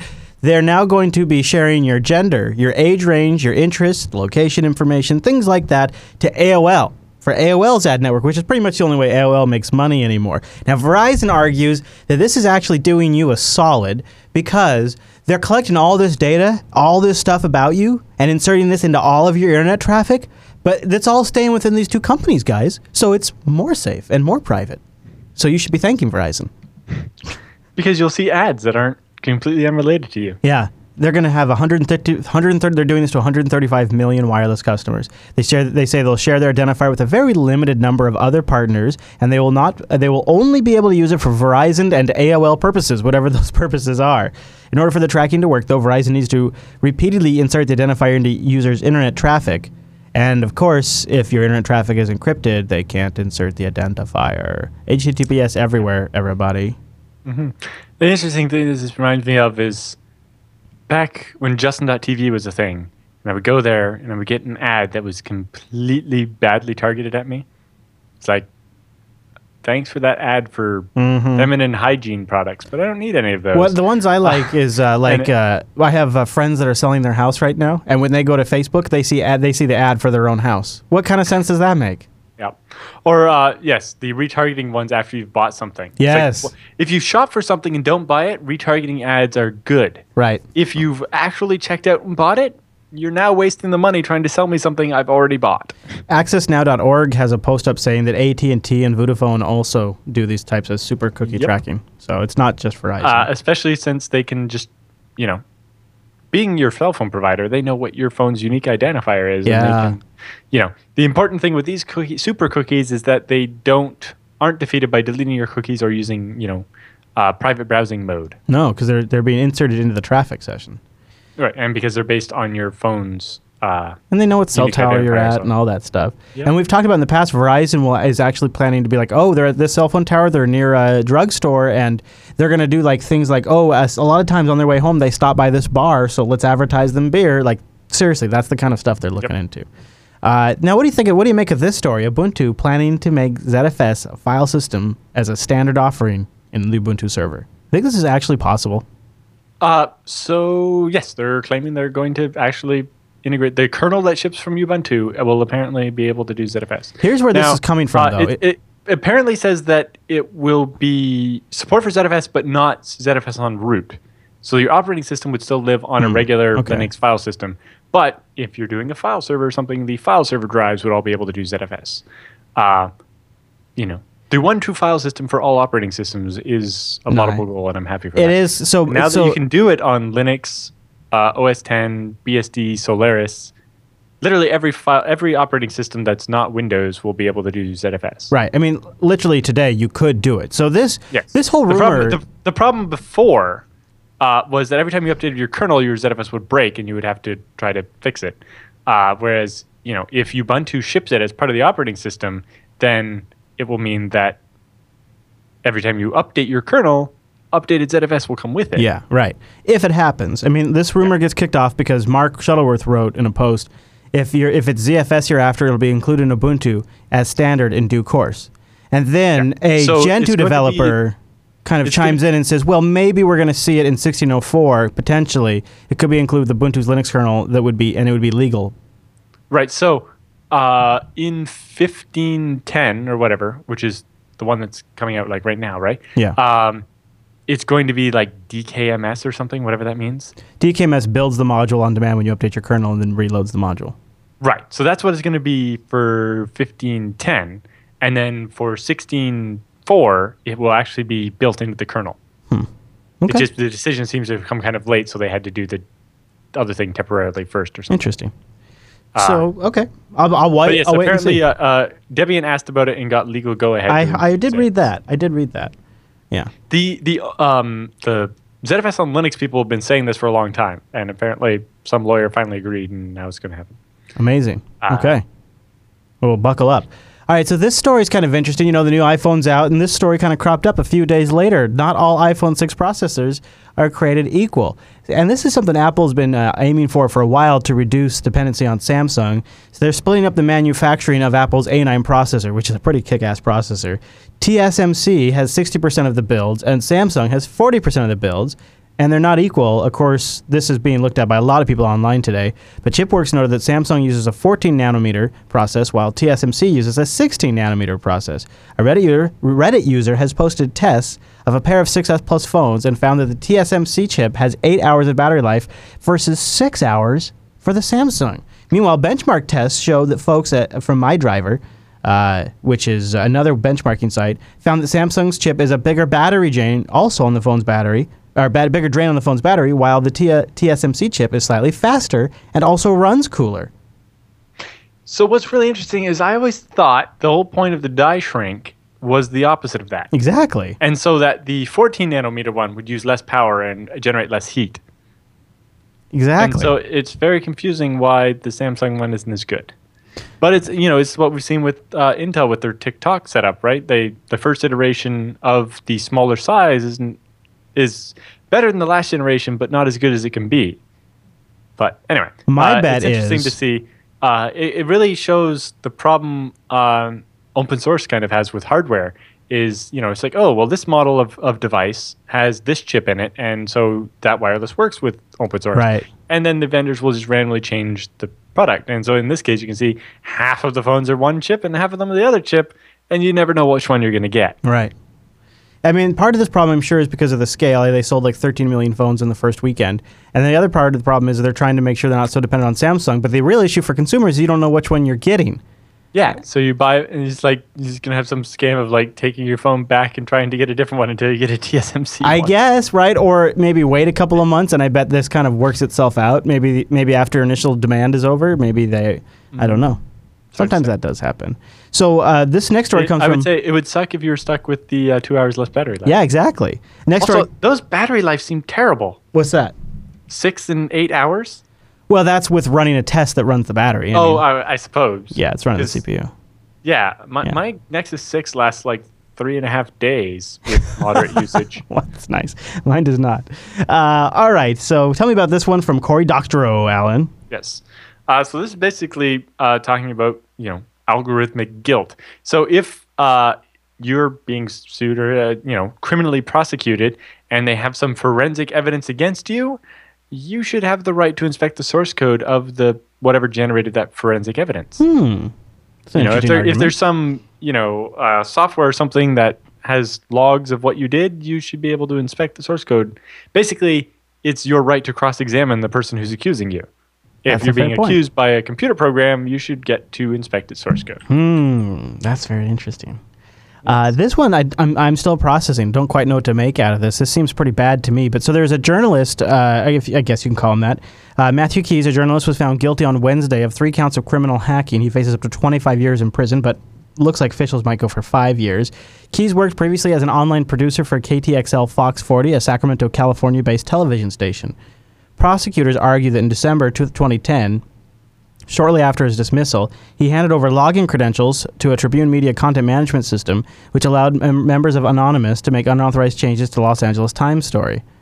Now, Keyes' lawyer forcefully argued that this was a low-level prank and not a serious crime that merited prosecution under the Computer Fraud and Abuse Act. The federal law, which passed in 1984, was which is also the one that late activist Aaron Swartz was prosecuted under. Earlier this year, Obama called for Congress to expand prison sentences for those found guilty under this law. According to the 2013 indictment, Keyes was invited to join an IRC channel where LulzSec, the group perpetrated by HB Gary hack, originated. But in a phone interview with R shortly after the verdict, he said that he denies this entire narrative. He says, the FBI asked me if they could come scan my computer, and when I said no, a few months later they brought a criminal investigation to get me. It's total BS, he says. He also goes on to say that he had logged into some IRC rooms as part of his story, but he actually didn't know much about IRC. In fact, he kind of was using IRC for the first time. He says this is about them approaching a journalist and then deciding to profile that journalist as a criminal. And it's BS. It's absolute BS. Meanwhile, whatever attack occurred against the Tribune, not a single thing is done. And the journalist that should as a journalist, this should frighten you. He says some of these issues were brought up in court, but the case is so dry and technical, it really became about other things. And I think I got lost on the jury. And he's set to be sentenced on January 20th, 2016 in a federal courtroom in California. Yeah, so the big thing here is that it would seem to have been the newspaper's fault for not changing the passwords after or revoking his access when he left. Right? Yeah. I would guess that might be it too. Like, that could be the mistake, right? Yeah. It's like he shouldn't have had passwords that worked for something after he was fired. Mm-hmm. I don't... But yes, I thought it was in the Roundup. I thought we had a story in the Roundup about the problems attracting more people into the computer industry now. Doesn't ring a bell. Oh, I think it's this, yeah. Okay, so it's a little bit further down the Norse one. So let's skip to that one right away first. Yeah, all right. So the certification disconnect. So they're talking about how to get a lot of jobs now you need a bunch of these certifications, but it turns out nobody's taking the certification classes to get these certifications. And they're like, why? And, why are there not more people getting degrees in this? And it turns out that kids don't want to do computer stuff because they keep hearing about these hacker witch hunts and people going to jail for 25 years for, hacking into something. So, it's very hard to get kids excited about, doing reverse engineering or any kind of security related work. And that's why you see companies like Norse and Cisco Talos and so on having so much trouble hiring people to do security research. Because you make one mistake and all of a sudden you're not a security researcher, you're a hacker and 25 years in prison. Yeah. Meanwhile, if you're, a banker and you steal a couple $1 million, you get like, a year of probation or, a year at a white collar prison. And a nice severance check. Yeah. And so it's really this dichotomy is like keep, pushing for stronger and stronger senses for computer hacking. It's like, no, we just, we're approaching it wrong and we're hurting ourselves. Yeah. We can't. If you want to stop these hackers, we need more computer security researchers, and we're not going to get them if you keep scaring them with 25 years in prison for making a mistake. That's a good point. All right. But I'd say the problem in this case was lax security at the newspaper, and he provided the password to somebody who broke into it. So I really don't think that's breaking into anything. Yeah. I guess you could make it equivalent to giving somebody keys to getting in the building after you've left, maybe. Like exactly, which maybe is like a conspiracy count or something, but it definitely doesn't mean that you went and robbed the place. Computer abuse and fraud act seems like an overreaction. Exactly, and that whole law should just be shot and started over. But yeah, something from the early '80s being applied in 2015. Wonder why that. And it's been misused so badly all over the place. It's especially just terrible. Obama. So do you want to do this Brian Krebs one about what's in a boarding pass? Because apparently it's a lot. Exactly. Because I, have a couple of them laying around here. Yeah. I bet you do. Yeah. So, if you scan the QR code thing there, and there's a website that can help you decode the text string that comes out of it, because it has a bunch, it tells what airport you're flying to, what airport you're flying from, which airline, and so on. But if a lot of them also have like your frequent flyer details and your name. Well, if you've ever checked in to an airline before your flight, like you do, it usually wants to know the confirmation code and your last name or your frequent flyer number. And it turns out that when Krebs look into it, the United site, if you have the frequent flyer number and usually the information that you can get off the rest of the boarding card, you can reset the password for the frequent flyer number and then log into the account and see all their future flights and cancel flights and purchase upgrades and all kinds of things. It makes me just want to like find somebody I don't like, get the thing, go in there and just always change their seat right before they fly to some like really terrible seat at the back of the plane or something.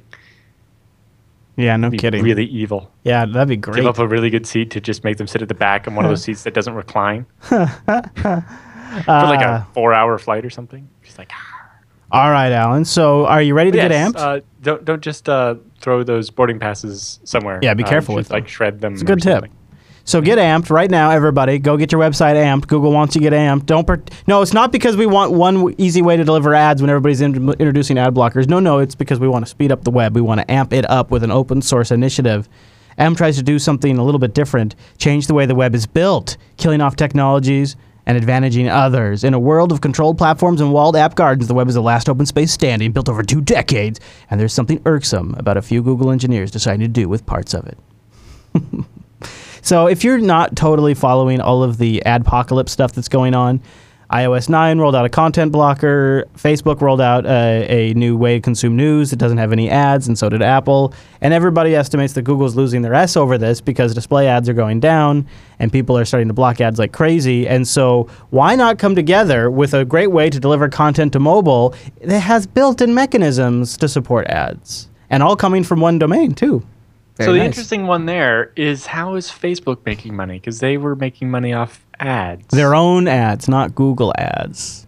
Right, but you just said Facebook was delivering news without ads. Yeah, they'll add ads to that thing. Come on. Right. That, or they're charging the news sites for the visitors. Oh, sure, that too, yeah. But then the news site would have to have ads in order to pay Facebook. Sundar Pichai was on stage the other day, and he said that this is a problem that is threatening the entire industry, and one that could harm humanity if we don't solve it, and that is the ability to view ads online. So, well, it really comes down to somebody's got to pay for this stuff, or it's going to go away. Yeah, some of it could go away in my estimation. I'd be okay with that. Yeah, there's a lot of crap online. Of really crap. So, yeah. But AMP is a number of technologies rolled into one. The first and foremost is code subsetting. They also say they're going to load a bunch of other stuff in there. HTML is going to be the main language that web pages are built in. Includes some things that load quickly, other things that make it load slowly, they say. AMP aims to kill off the slow parts, most notably JavaScript. Right, they're going to replace it with their compiled thing or whatever? I don't know. Whatever. I'm looking into it, though. I'll tell you what. Or fragmentation, whatever. Yeah, the other things that are also banned, iframes, embeds, objects, scripts. Iframes should go away. Yeah. Well, who's the biggest user of iframes on the web? YouTube embeds. It's an iframe. Yeah. So it's kind of ironic. That's mostly just so that YouTube could evolve the embedded video over time. Yeah. No, I know. It's just funny that they're going to be blocking YouTube embeds with AMP. Yeah. Well, they'll have other ways to embed YouTube, I suppose. Are you ready for fully automated cars? Volvo is, and they're prepared to accept liability if a self-driving car gets in a crash. They're going to accept that full liability just like Mercedes and Google also say they will, hoping to convince regulators that it's worthwhile to allow testing of such vehicles on public roads. Volvo CTO said everybody is aware of the fact that these driverless technologies will never be perfect. One day there's going to be an accident, so the question becomes who's responsible, and we think it's unrealistic to put that responsibility on our customers. This is limited to flaws in the self-driving system, of course. If the driver does something inappropriate or if another vehicle causes the accident, well, they're still liable. It's also questionable how the courts would treat a promise for liability, but presumably this can be cleared up with the agreements when customers start actually using the technology. Another article I read, the biggest challenge for self-driving cars is going to be that transition period where there's other humans on the road, and the self-driving cars will have to account for crazy humans and not logical computers. Being a giant group of technical people, we were having an interesting discussion about how robots had to be taught to get annoyed. Really?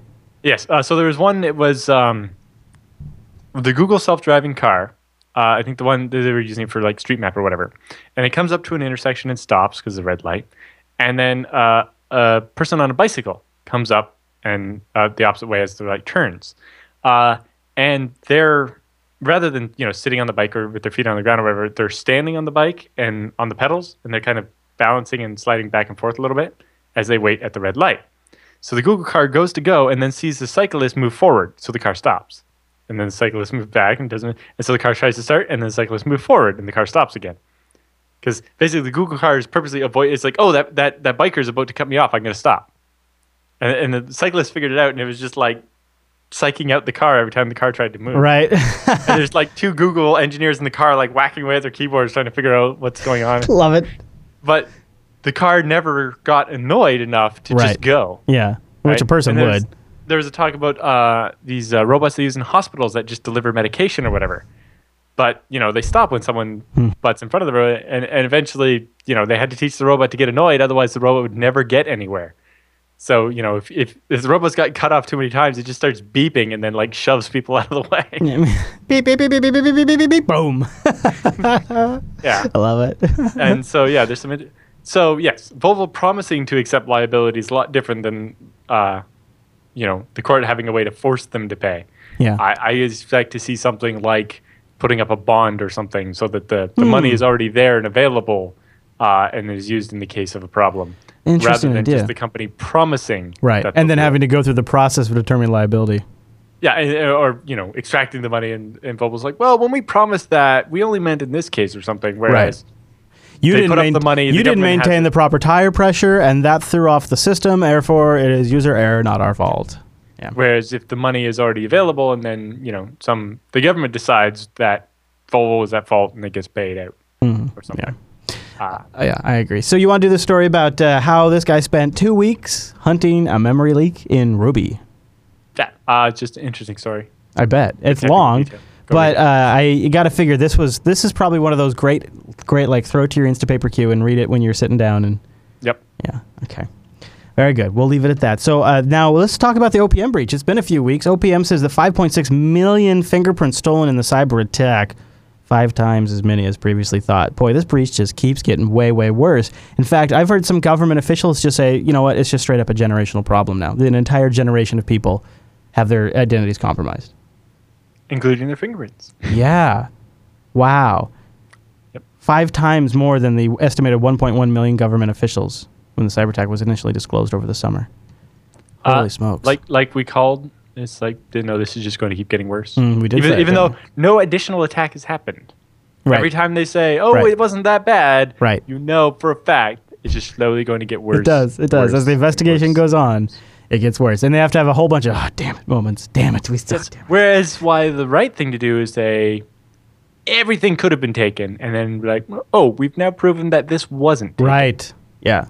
Turns out that would actually probably make you look better, being like, it turns out they didn't get this. They didn't get that. Our security system worked in this case. Yeah, very true. All right, are you ready to soak your brain organ? How elliptic curve cryptography encryption works. Wow. Now, there's a write-up to point people at, Alan. Mm-hmm. Nice. Yeah. Admittedly, I haven't had time to read it. It's got diagrams. to refresh my own understanding of it. Yeah, that's a good one. Yeah, it's on my queue to read, so I figured I would share that. So there you go. We'll have a link to that in the roundup, just like we'd like to do. All right, so we have a story coming in now about misusing Ethernet to kill infrastructure dead. What? Yes. So turns out if you want to kill a network, the best way is to plug into a spare Ethernet port that's hanging around somewhere and send it a little electricity it wasn't expecting. Oh. Zap. Having had this happen at my house via lightning, I can tell you it will break shit good. Yeah, it will, won't it? Yeah, that sucks for you bad. He set this up at his house. He got an old switch he had, an old laptop, and an old network-attached hard drive, and hooked them up over 5-meter cables, regular size Ethernet cables into the switch. Then did a full 100-meter cable, which is the maximum length you're supposed to be using for Ethernet, and hooked his death ray up to the switch. And when he ran it for 2 seconds, the switch went and was it died, and the hard drive wouldn't function anymore. And we talk about all these advanced attacks, but that's pretty basic. Yeah. If you got physical access. Oftentimes you see, if you go to some big company building or hell, even at an airport, there's probably a spare Ethernet jack hanging around somewhere. Just imagine the havoc you could cause by walking up to that Ethernet jack and searching a couple of switches. Don't give people ideas. Oh my gosh. Yeah. All right. So 20 cognitive biases that are going to screw up your decisions. This is probably a hard to read but very true infographic. 20 of them. Anchoring bias being number 1. Yeah, I think number 2 is a good one there with the availability heuristic. It's like, oh, smoking's not that bad. I know people that are like 100 years old and smoked their whole life. It's like, yeah, that doesn't mean it doesn't kill a lot of people. People overestimate the importance of information that is available to them. That's a good one. Or there's actually both. There's like overemphasize the importance of brand new information versus, or you could overemphasize only the older information and kind of dismiss newer information, which can cause you to make bad decisions either way. Confirmation bias is a really common one. Yes. You only accept the new information if it agrees with what you already think. Or, the clustering illusion where that's the one that gets gamblers all the time. It's like, oh, it's come up red 5 times in a row. It's definitely not going to be red next time. What about overconfidence? Some of us are too confident about our abilities, and this causes us to take greater risks in our daily lives. I find those to be noobs. That's what I call noobs. Actually, if you read that one, it says it specifically happens to experts and not noobs. I know. People that think they're experts, but in my experience, it turns out to be noobs or overconfident, and people that actually know what they're doing tend to be like, oh, geez, this again. I mean, it's like there's this fine line where somebody who says they know too much, I start to think they don't know enough.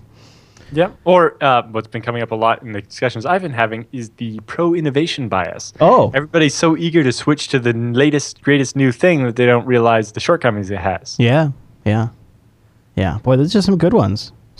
And that's just a few of them, all on the list. You guys can go find them. I'll have a link in the show notes. I had to cover this next story, Alan, because first of all, it was an egregious breach, and second of all, the recommendation is almost just laughable. So you probably heard that a lot of T-Mobile's customers' information got leaked. I mean, we're talking like a lot of stuff. 15 million people, and I think it included like information like social security number, birth dates, names, addresses, all that stuff, as well as T-Mobile's own credit assessment of the person, which is kind of nasty. Well, so that's how Experian gets involved, right? Because T-Mobile would go to Experian to get a credit report on a person. It was actually an Experian breach that exposed all of T-Mobile's data. Yeah. See, that's what really sucks for T-Mobile is it wasn't their fault. Yeah. Other than their fault for picking Experian, but being they're one of the credit agencies, you don't really have that much of a choice. So the CEO of T-Mobile, who I think is a caricature of a person, has recommended everybody go sign up for Experian to protect their ID after this breach, and he puts a link right there in his post about this, linking to protectmyid.com, which is, as you can see by that big logo at the top of the page, an Experian company. Well, I'm sure Experian provided free credit monitoring for all the people whose data was breached by Experian. 2 years of free credit monitoring. They doubled it up because they screwed up twice as hard as usual. Yes. I just, like, when I see this, it feels like such a slap in the face. Just drives me crazy. All right. So there you go. And then, last but not least, to hack an Android phone, just try typing in a really long password. Yep. So they got a video here, I think. Okay. But it turns out that at the unlock screen... Oh, yeah. If you do the right thing, you can get So he goes to emergency dialer, and he just starts hitting the star key over and over, and then copies select all of it, paste, and then select all and paste, and select all, paste, and you'll exponentially get more and more until you get a big enough chunk, and then buffer overflow, crash, bang, you're in. I can't believe nobody's tried this yet. That's hilarious. This is ridiculously simple.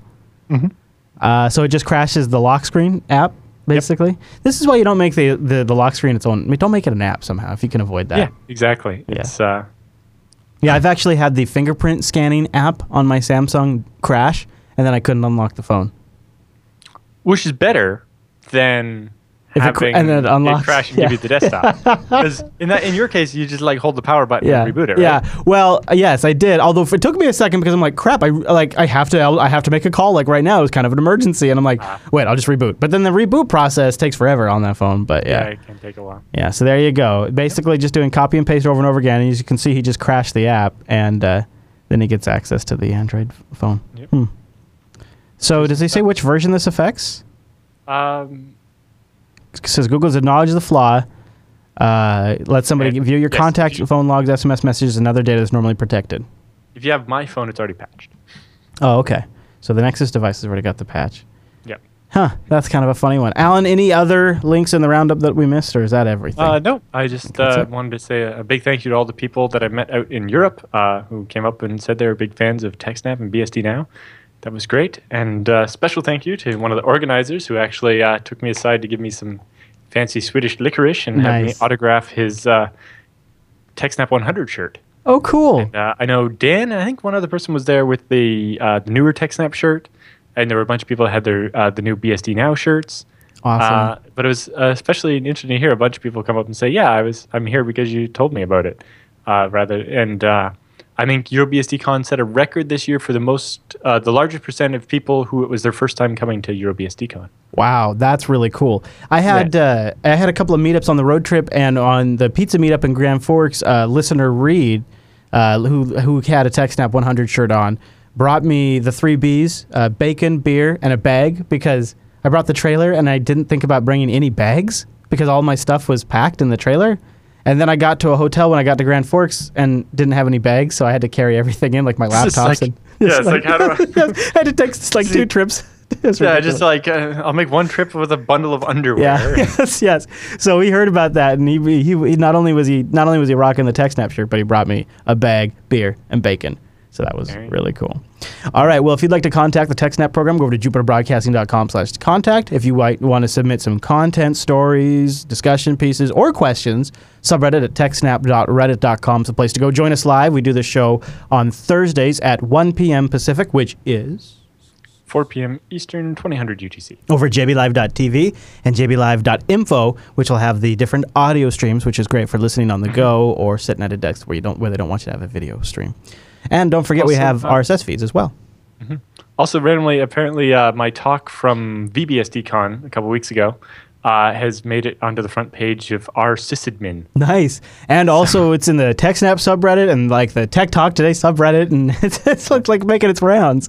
It's it's a good title. It's a good title. That helps. Interesting things you didn't know you could do as ZFS. So a bunch of people at the conference said they were. Yeah. Honestly, when I finished the talk, I thought it was I babbled on a little bit too much, and that there wasn't as much content as I wanted. Yeah. But apparently a lot of people didn't know you could do a bunch of the things I talked about. That's Whereas I nice. was like, oh, most people know about most of these, right? And I was like, I didn't have enough of the beefier stuff in there. It's like, but you know, there's always more and more people trying out ZFS too. So yeah, and that might help. Well, if you want to find that, you can go to techsnap.reddit.com, or like Alan was saying, it's this admin subreddit, and give it a vote too. That way other people can see it. Exactly. All right, everybody. Well, thank you so much for tuning in this week's episode of TechSNAP, and we'll see you right back here next week.